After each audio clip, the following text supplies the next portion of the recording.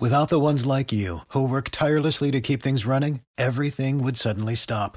Hospitals, factories, schools, and power plants, they all depend on you.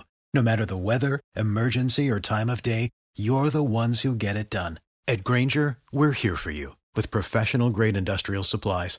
Count on real-time product availability and fast delivery. Call, clickgrainger.com, or just stop by. Grainger, for the ones who get it done. Every team, every topic, everywhere. This is Believe. Hello again. This is Ike Feldman.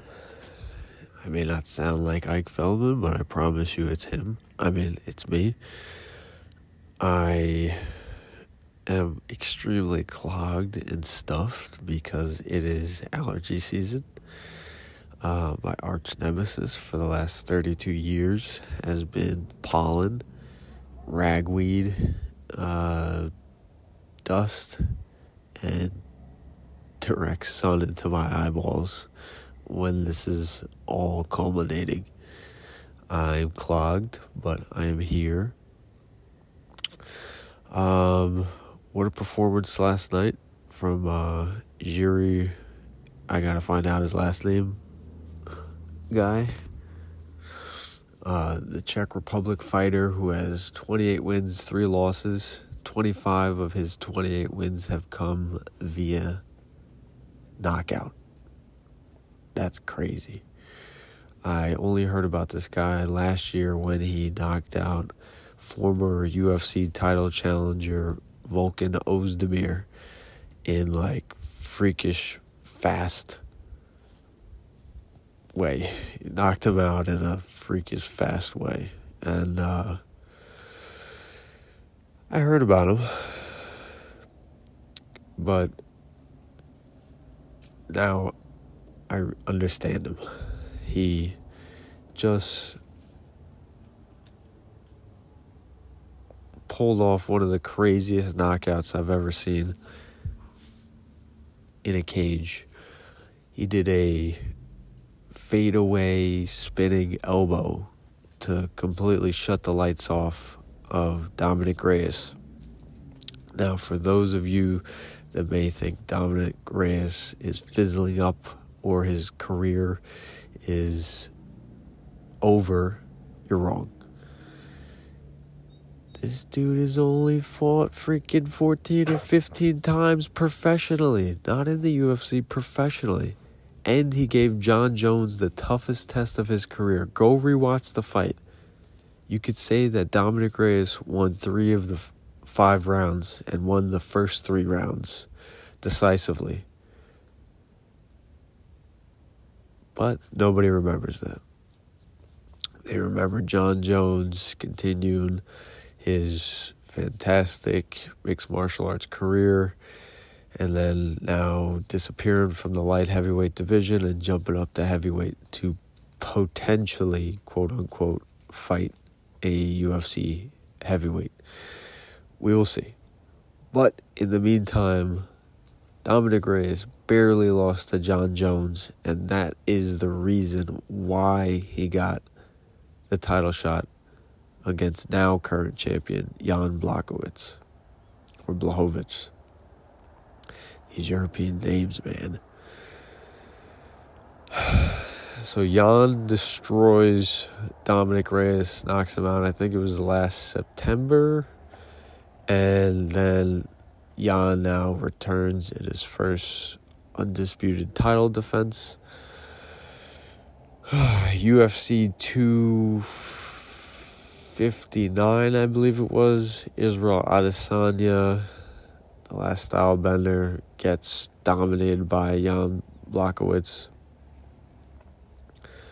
5 rounds, just out game plan Adesanya. Adesanya, who it doesn't matter right now. He's gonna go back down to middleweight. He was trying to make history, but he fell a little short, and he's gonna go back and do what got him to the dance. Kind of. He's facing Marvin Vettori. He should be facing Robert Whittaker, but whatever. Back to Yuri. I don't know this guy's name. Fighter. and Dominic Reyes. I mean, what a freaking performance by Yuri. This guy is a little goofy. He's different. But I like the different. He's modest. He's humble. And he's a hell of a performer on Fight Night. And I respect all three of those things. I think this is healthy for mixed martial arts now that it's on ESPN. I've always talked about it, that the UFC will be able to now tell the stories of not just a Conor McGregor or anybody who fights a McGregor story. Now that the UFC is on the ESPN platform, they can showcase some of the quieter stars like a Brian Ortega and Alexander Volkanovski, which are co-hosts now on the Ultimate Fighter show. There's a lot I haven't covered in the Octagons, but I'll start to catch up faster, folks, I promise. But the Ultimate Fighter coming back now, maybe after 3 or 4, maybe 5 years since it was on Fox Sports 1, had pretty good success, in my opinion.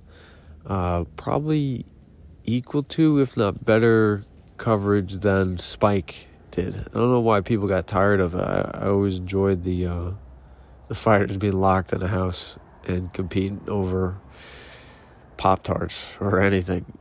But the point is, the Ultimate Fighter, the fighters themselves, and the coaches who will be fighting for a title, they will be showcased a lot better. They have to be. It's on ESPN. SportsCenter should at least do minute clips and interviews with the coaches as they prepare for their fights. That would be great. Or air some episodes on ESPN too. I think that'd be fantastic content.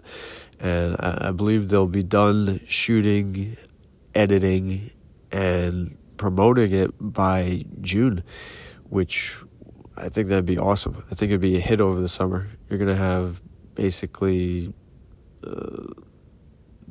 in the middle of the MLB season, and the finals will be underway in the NBA, and it will be right before the NFL takes control of the world again. And Tom Brady goes for even more history. I believe football is just end-all, be-all when it comes to sports, especially in America. But I think the UFC are in a good spot right now. Every year, every March, as soon as the football season ends, ESPN is wising up extremely fast and dedicating more and more time to the UFC's coverage of pay-per-view main events, co-main events, fight night cards, and now the Ultimate Fighter. And to put a nice bow on this, Yuri, you know what? Let's end this with me finding out this guy's name.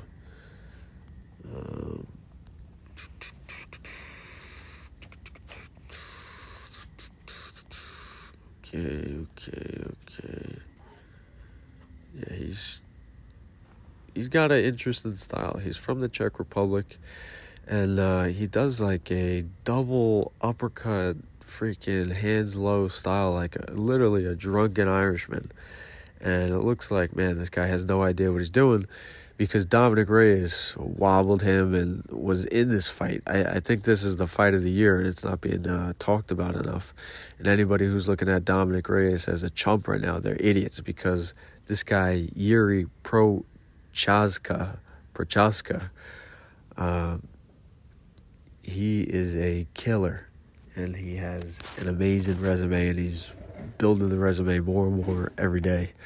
So anybody who's trying to slight Dominic Reyes or not build up Yuri, they just don't know what they're talking about. And don't listen to them. Listen to me, the Octagon, at Octagon, at IKETAGON.com. Peace. For the ones who work hard to ensure their crew can always go the extra mile, and the ones who get in early so everyone can go home on time, there's Grainger, offering professional-grade supplies backed by product experts so you can quickly and easily find what you need. Plus, you can count on access to a committed team ready to go the extra mile for you. Call, click Grainger.com, or just stop by. Grainger, for the ones who get it done.